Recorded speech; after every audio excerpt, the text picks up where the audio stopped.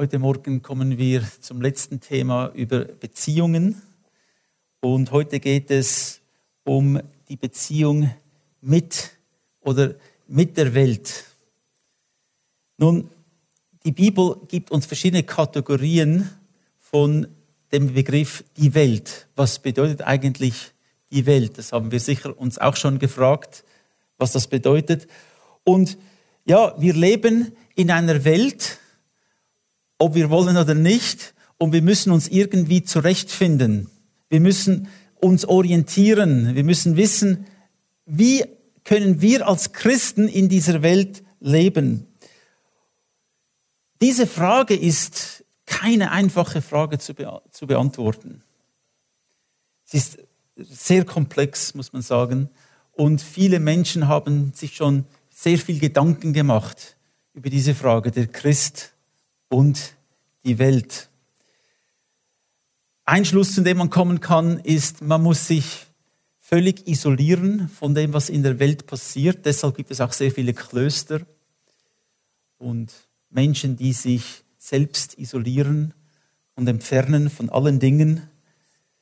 In diesen Klöstern versuchen sie, Gott näher zu kommen, ohne abgelenkt zu werden von irgend anderen Dingen.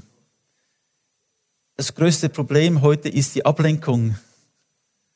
Wir werden alle abgelenkt, immer wieder, von diesen Dingen, von anderen Dingen. Und sie haben gesagt, diese Menschen, und da gibt es Millionen von Menschen, die über die Jahrtausende das schon gemacht haben, sie haben gesagt, ich will mich nicht ablenken lassen von irgendwelchen Dingen, die laufen, sondern ich ziehe mich zurück und ich will meine Zeit mit Gott verbringen. Nun, die haben eine Beziehung mit der Welt, die sehr minimal ist. Sie haben sich selbst isoliert. Und man kann darüber argumentieren, wie gut das ist. Ich will da nicht der Richter sein über das. Es sind Menschen, die sich so entschieden haben. Aber es ist auch so, dass wir wissen, dass die meisten Menschen nicht so leben. Die meisten Christen isolieren sich nicht in einem Kloster oder irgendwo. Sie sind mitten im Leben, mitten in dieser Welt. Und was tun wir jetzt? Wie verhalten wir uns in dieser Welt? Nun, zuerst müssen wir verstehen, dass das Wort Welt unterschiedliche Bedeutungen hat. Die erste Bedeutung, die wir in der Bibel lesen natürlich, ist einmal diese natürliche physische Welt, die Gott erschaffen hat. Wir leben in einem Universum, wir leben in einem Sonnensystem, wir leben auf unserem Planeten. Die physische Welt, die Gott erschaffen hat. Das sagt auch der Paulus in der Apostelgeschichte 17,24. Meine Botschaft handelt vor dem Gott, der die Welt geschaffen hat und alles, was dazugehört. Alles, als Herr von Himmel und Erde wohnt er natürlich nicht in Tempeln, die Menschen gebaut haben. Also der Paulus bekennt, dass Gott die Himmel und die Erde erschaffen hat und alles, was darin existiert. So, wir haben einmal eine physische Welt. Das ist der Ort, wo wir uns bewegen, wenn wir in die Ferien gehen, wenn wir zu Hause sind, wo auch immer wir sind in dieser physischen Welt. Und etwas, was man definitiv feststellen kann, ist, dass diese physische Welt sich verändert. Die physische Welt verändert sich. Es gibt unterschiedliche Saisons, Jahreszeiten. Die Welt verändert sich und wir sind in dieser physischen Welt. Gott hat die Welt so erschaffen, eigentlich ursprünglich, dass die Welt perfekt ist. Er hat eine perfekte physische Welt erschaffen. Und er hat sie so erschaffen, dass sie fruchtbar ist, dass sie sich am Leben erhält. Es ist interessant, also wenn ich irgendetwas baue, dann ist es nur eine Frage der Zeit, bis das, was ich gebaut habe, wieder zerfällt. Das ist eigentlich allem so. Seid ihr auch schon einmal an einem Autofriedhof gewesen? Oder habt ihr diese Bilder gesehen? Da war einmal ein Auto, wunderschön, neu, kam aus der Fabrik, glänzend und alles. Dann wurde es gebraucht und irgendwann hat man es in einen Ecken gestellt unter einem Baum und dort ist es seit Jahrzehnten. Und was passiert mit allen diesen Dingen? Sie zerfallen. Das ist ein Grundprinzip auch, dass Dinge zerfallen. Warum zerfallen sie? Sie zerfallen eigentlich aufgrund von der Sünde, die in die Welt gekommen ist. Gibt es einen Zerfall. Aber ursprünglich hat Gott die Welt so erschaffen, dass sie fruchtbar ist.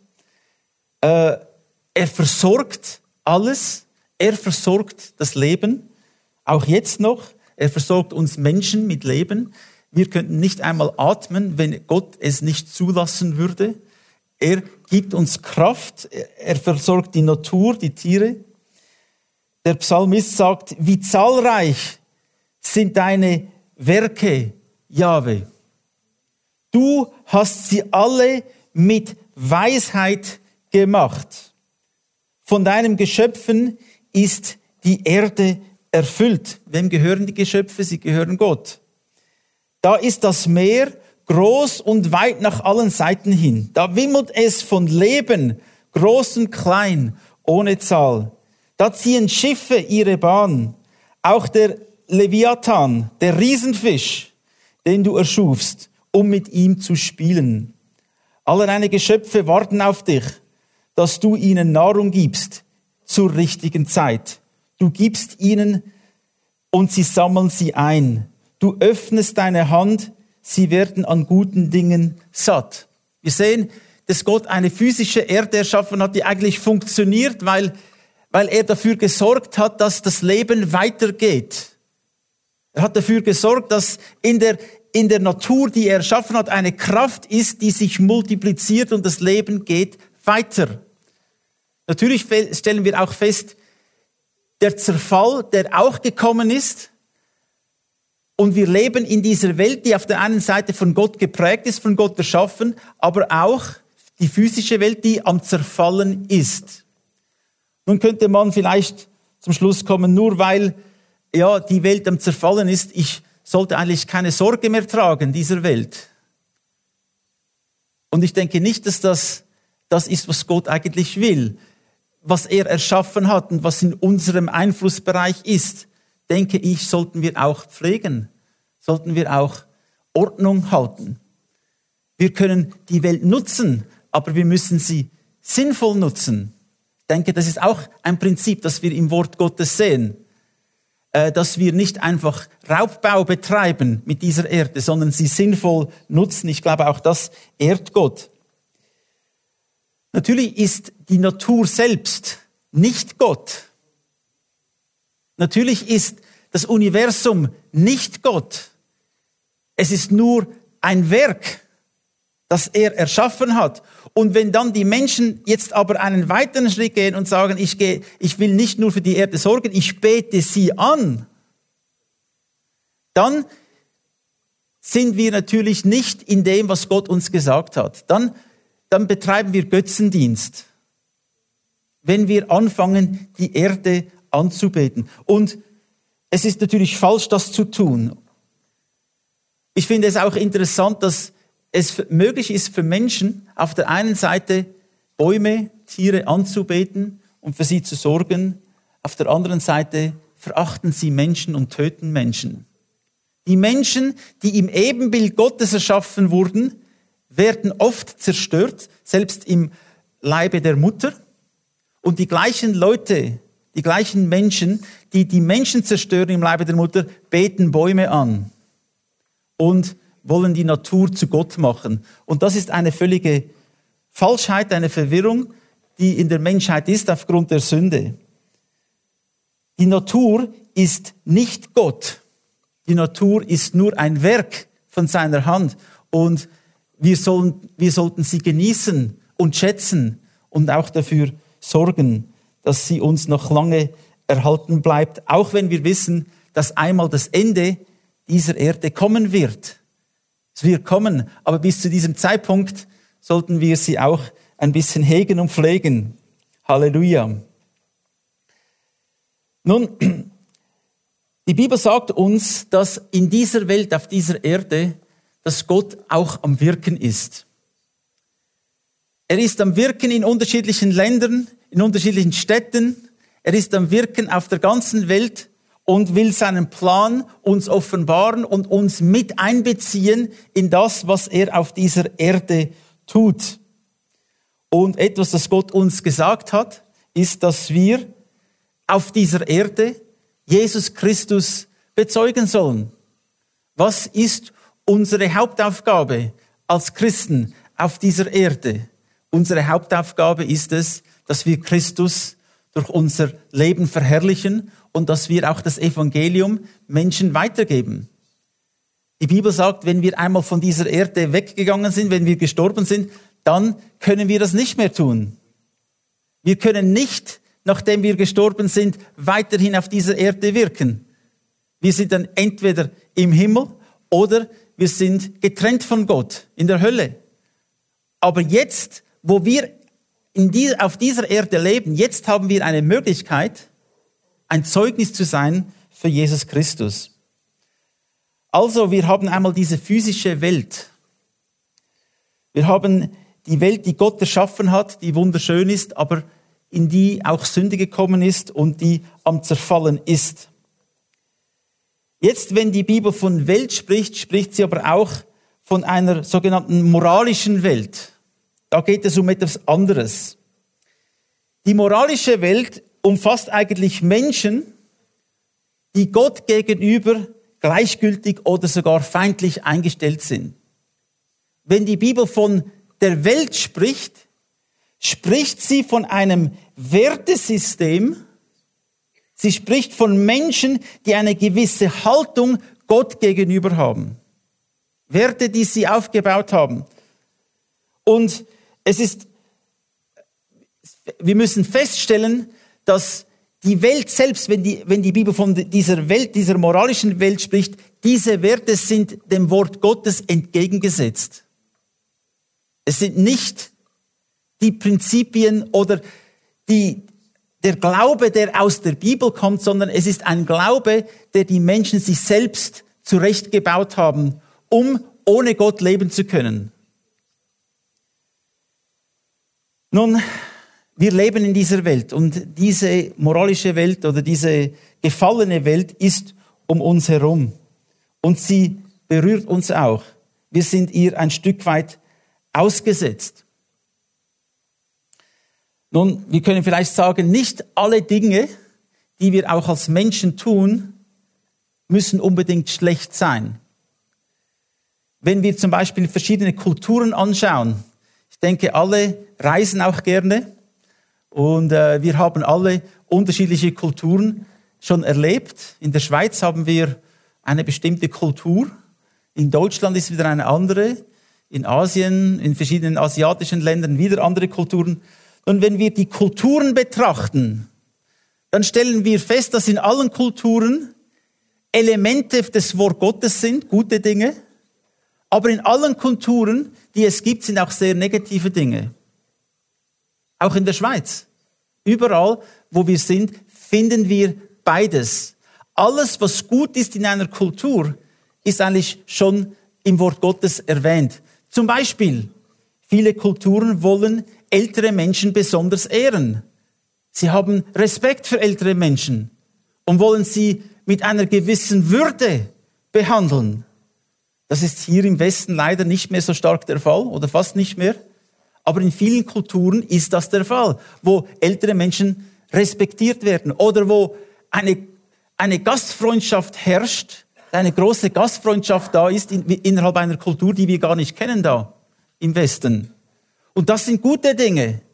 Diese Dinge werden alle auch in der Bibel erwähnt. Es gibt also diese Aspekte in unterschiedlichen Kulturen, die gut sind, die vom Wort Gottes herkommen. Was auch beweist, dass Gott sich ihnen auf irgendeine Art und Weise offenbart hat. Sonst hätten sie diese Dinge gar nicht in ihrer Kultur.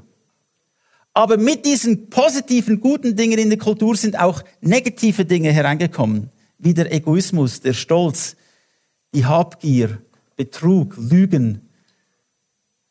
Also ich weiß nicht, wie ihr es empfindet, aber wenn man irgendwo hingeht in ein gewisses Land und ein Objekt kaufen will, wir waren kürzlich in Indien und da, ich glaube, wie viel kostet das? Und dann kommt irgendein Preis.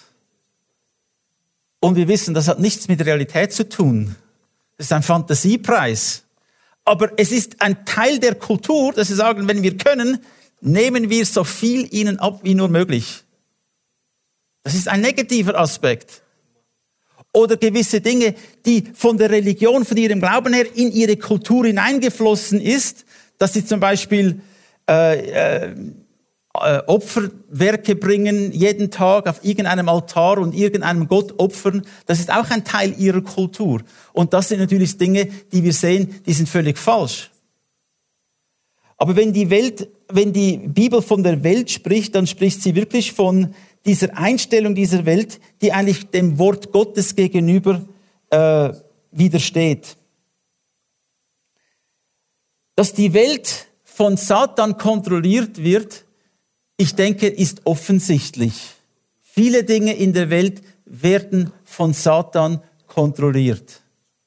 Wir können über die Medienlandschaft sprechen, wir können über die Bildungslandschaft sprechen, wir können über Spitäler, über das Rechtswesen, über unterschiedliche Dinge können wir sprechen. Und in allen diesen Dingen gibt es eine starke, auch Korruption.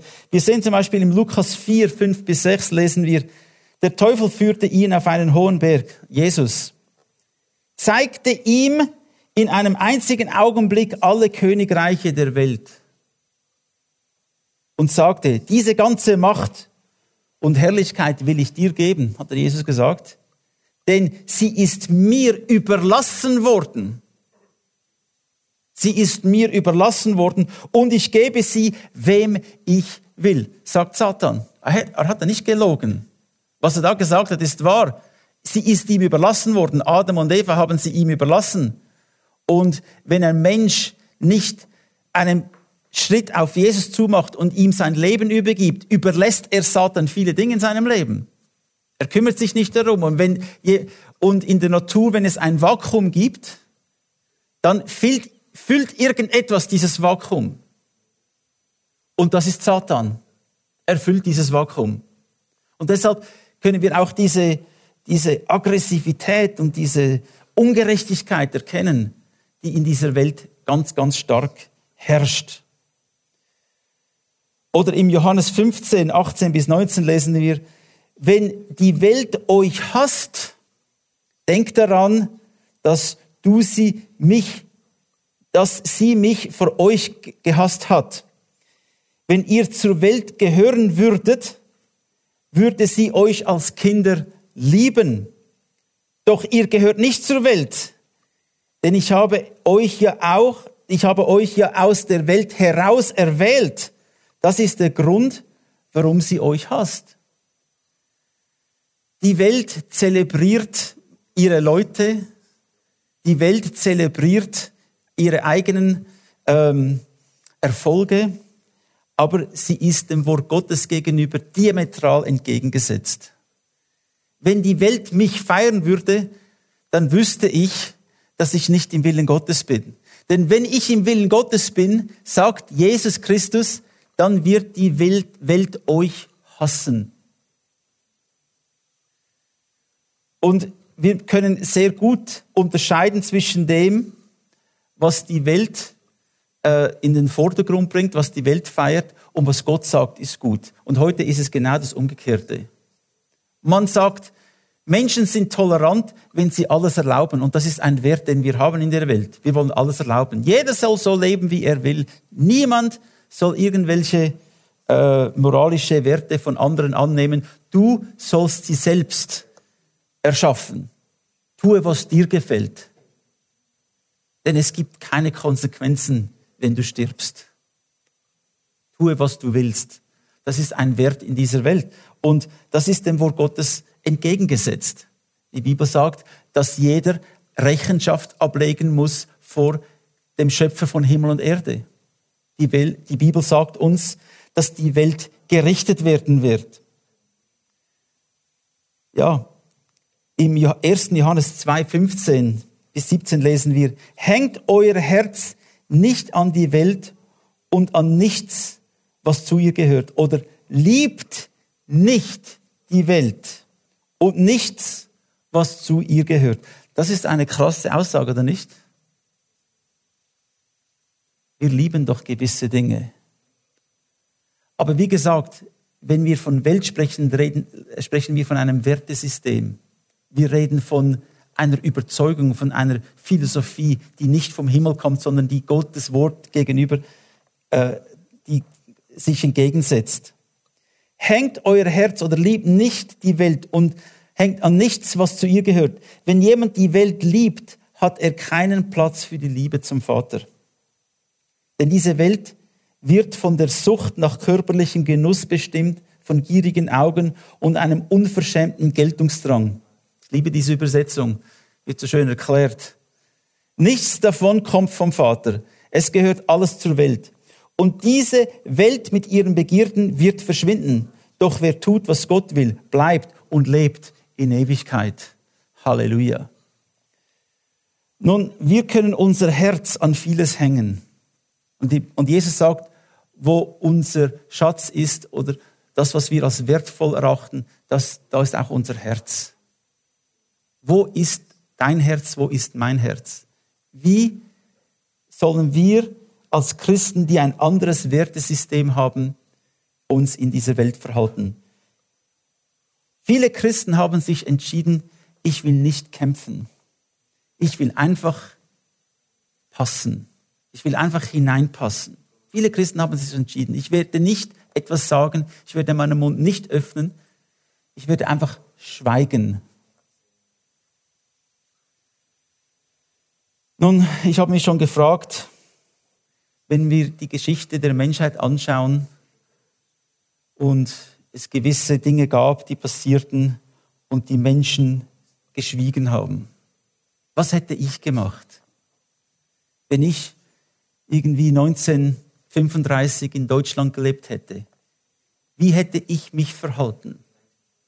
Oder an irgendeinem anderen Ort, in irgendeinem anderen Teil der Geschichte der Welt? Wie hätte ich mich verhalten? Viele sagen, ich weiß nichts.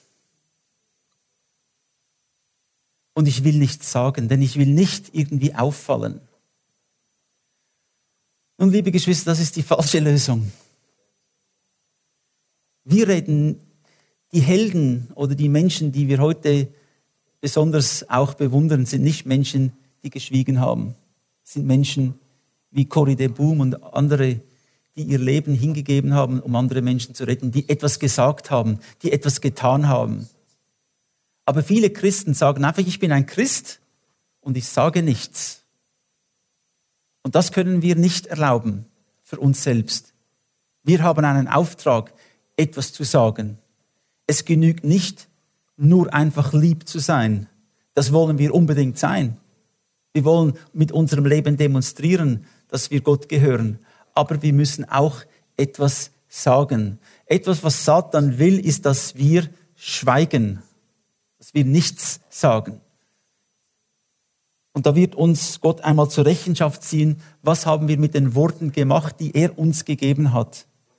Was hast du mit dem Wort Gottes gemacht, das er dir persönlich gegeben hat, das er dir offenbart hat? Was machst du mit diesem Wort?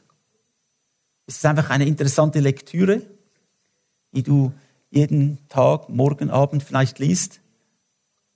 Aber ist es mehr als nur eine interessante Lektüre? Wird das Wort Gottes, die Werte Gottes, werden sie zu deiner Grundlage deines Lebens?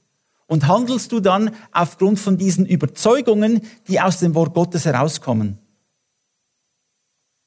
Seid nicht, die Bibel sagt uns im Jakobus, wir sollen nicht nur Hörer des Wortes sein, sondern Täter. Wir sollen auch tun, was wir gehört haben.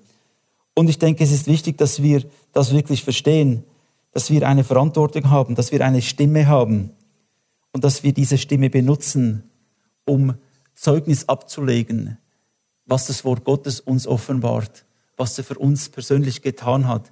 Wenn wir das nicht tun, dann sind wir einfach Christen, die zwar nicht verloren gehen wollen, aber sie leben wie die Welt. Sie haben eigentlich ihr Leben nicht verändert. Sie haben einfach noch zusätzlich zu den weltlichen Werten, die sie weiterhin aufrechterhalten, haben sie christliche Werte dazugetan. Und jetzt ist so eine Mischung, so eine lauwarme Mischung, wie die Offenbarung uns offenbart, die irgendwie nicht in die Welt passt, aber auch nicht in das Christentum. Das ist nicht der Ort, wo wir landen wollen, liebe Geschwister. Wir sollten entweder radikal uns für die Welt einsetzen, für die Werte der Welt, oder wir sollten uns radikal für das Königreich Gottes einsetzen. Das ist unsere Aufgabe in dieser Welt.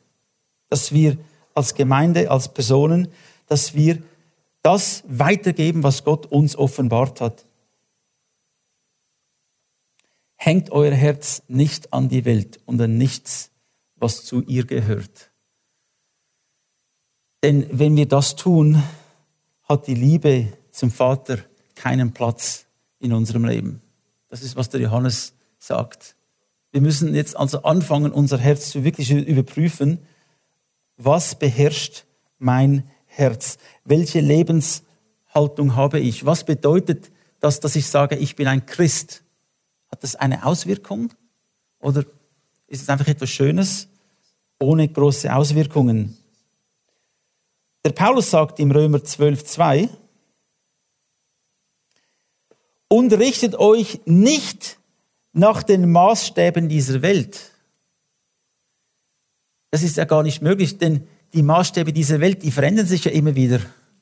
Da gibt es keine absoluten Werte, absoluten Maßstäbe. Das verändert sich ja immer wieder, einmal so, einmal anders, je nachdem, was uns gerade passt. Und richtet euch nicht nach den Maßstäben dieser Welt, sondern lasst die Art und Weise, wie ihr denkt, von Gott erneuern und euch dadurch umgestalten, sodass ihr prüfen könnt, ob etwas Gottes Wille ist, ob es gut ist, ob es Gott gefallen würde und ob es zum Ziel führt. Nun, wenn wir uns dem Wort Gottes unterordnen, wenn wir uns unter das Wort stellen und sagen, das Wort Gottes, meine Beziehung mit Gott ist mir wichtiger als die Beziehung mit der Welt, dann verändert sich mein Denken. Und wenn sich mein Denken verändert, entsprechend dem Wort Gottes, nur dann kann ich wirklich erkennen, ob etwas gut ist. Nur dann kann ich erkennen, was Gott am Wirken ist. Viele, auch Christen, sie haben ihre Meinungen über dieses und jenes, aber es ist nicht abgestützt auf dem Wort Gottes. Es kommt einfach von ihrer persönlichen Überzeugung oder Erfahrungen oder Ansicht, die sie haben, aber nicht aufgebaut auf dem Wort Gottes. Und liebe Geschwister, wir müssen lernen, von dem wegzukommen, von unseren Meinungen, an denen wir so festhalten. Und sagen wir, werfen wir unsere eigenen Meinungen weg und schauen wir doch ein, was das Wort Gottes sagt. Und dann verlassen wir uns auf das, was das Wort Gottes sagt und leben auch dementsprechend. Das ist, was Gott von uns will. Dass wir uns dem Wort öffnen und uns verändern lassen durch das Wort, damit wir überhaupt erkennen können, was Gottes Wille ist. Die Frage ist manchmal, ja, was ist denn Gottes Wille für mein Leben? Ich weiß es nicht, vielleicht sagst du. Nun, dann richte deine Maßstäbe nicht nach der Welt. Lass dein Denken erneuern durch Gottes Wort. Halleluja. Und noch ein dritter Begriff für die Welt. Es gibt sicher auch noch mehr, aber ich habe jetzt diese 3 herausgewählt. Ist auch die kommende Welt. Wir leben in einer Welt, einer physischen Welt. Wir leben in einer gefallenen Welt, die sich Gott entgegensetzt. Aber es gibt auch eine kommende Welt. Eine neue Welt. Halleluja. Und dieser Gedanke an eine neue Welt, die Gott bringen wird, dieser Gedanke sollte uns motivieren, jetzt schon für Christus zu leben. Denn wir wissen, das Leiden auf dieser Erde hat ein Ende. Das Böse wird ein Ende haben. Die Ungerechtigkeit wird einmal vorbei sein, wenn Jesus Christus wiederkommt und dann sein Königreich mit sich bringt, physisch auf dieser Erde. Halleluja. Es gibt eine kommende Welt. Im 2. Petrus 3, 13 bis 14 lesen wir: Aber nach dem, was Gott uns versprochen hat, erwarten wir einen neuen Himmel und eine neue Erde, in denen Gerechtigkeit regiert. Weil ihr das alles erwartet, liebe Geschwister, beeilt euch, dass ihr rein und tadellos und innerlich mit Frieden vor euren Herrn hintreten könnt. Halleluja. Es kommt eine Welt auf uns zu, es kommt eine neue Erde, einen neuen Himmel und ich bin so froh, dass du und ich ein Teil davon sein dürfen. Aber das heißt nicht, dass wir uns jetzt zurücklegen und warten und nichts tun. Jetzt heißt es aktiv werden für den Herrn. Jetzt heißt es Flagge bekennen. Wir sind keine Piraten. Wir wollen unsere Flagge bekennen und wir wollen für Jesus Christus leben als Gemeinde, als Menschen. Denn das ist unsere Aufgabe. Nur dann werden wir auch den Frieden haben und die Reinheit innerlich haben, wenn wir uns ihm öffnen, wenn wir uns seinem Wort öffnen und uns verändern lassen durch sein Wort. Liebe Geschwister, heute gehen wir nach Hause, wir treffen verschiedene Entscheidungen. Vielleicht sind das nicht so Entscheidungen mit großer Reichweite, vielleicht schon. Aber wenn du eine Entscheidung triffst, überprüf doch einmal deine Sicht, warum willst du das so tun? Und wie wird Gott auch in dem, was ich tue, verherrlicht? Überleg dir das einmal. Und überleg dir diese kommende Woche, wie du in diese Welt hineinpasst. Was deine Aufgabe ist in dieser Welt. Was das für dich und deine Familie bedeutet. Und dann triff eine Entscheidung. Triff eine Entscheidung, sage, ich will komplett und total für den Herrn leben. Ich werde nicht meine eigenen Werte zusammenstellen. Ich werde nicht festhalten an der Vergangenheit. Ich bin nicht verliebt mit meiner eigenen Meinung, sondern ich sage, ich werde es wegtun und ich werde jetzt auf den Herrn hören und was er in seinem Wort uns sagt. Amen. Amen. Preis den Herrn.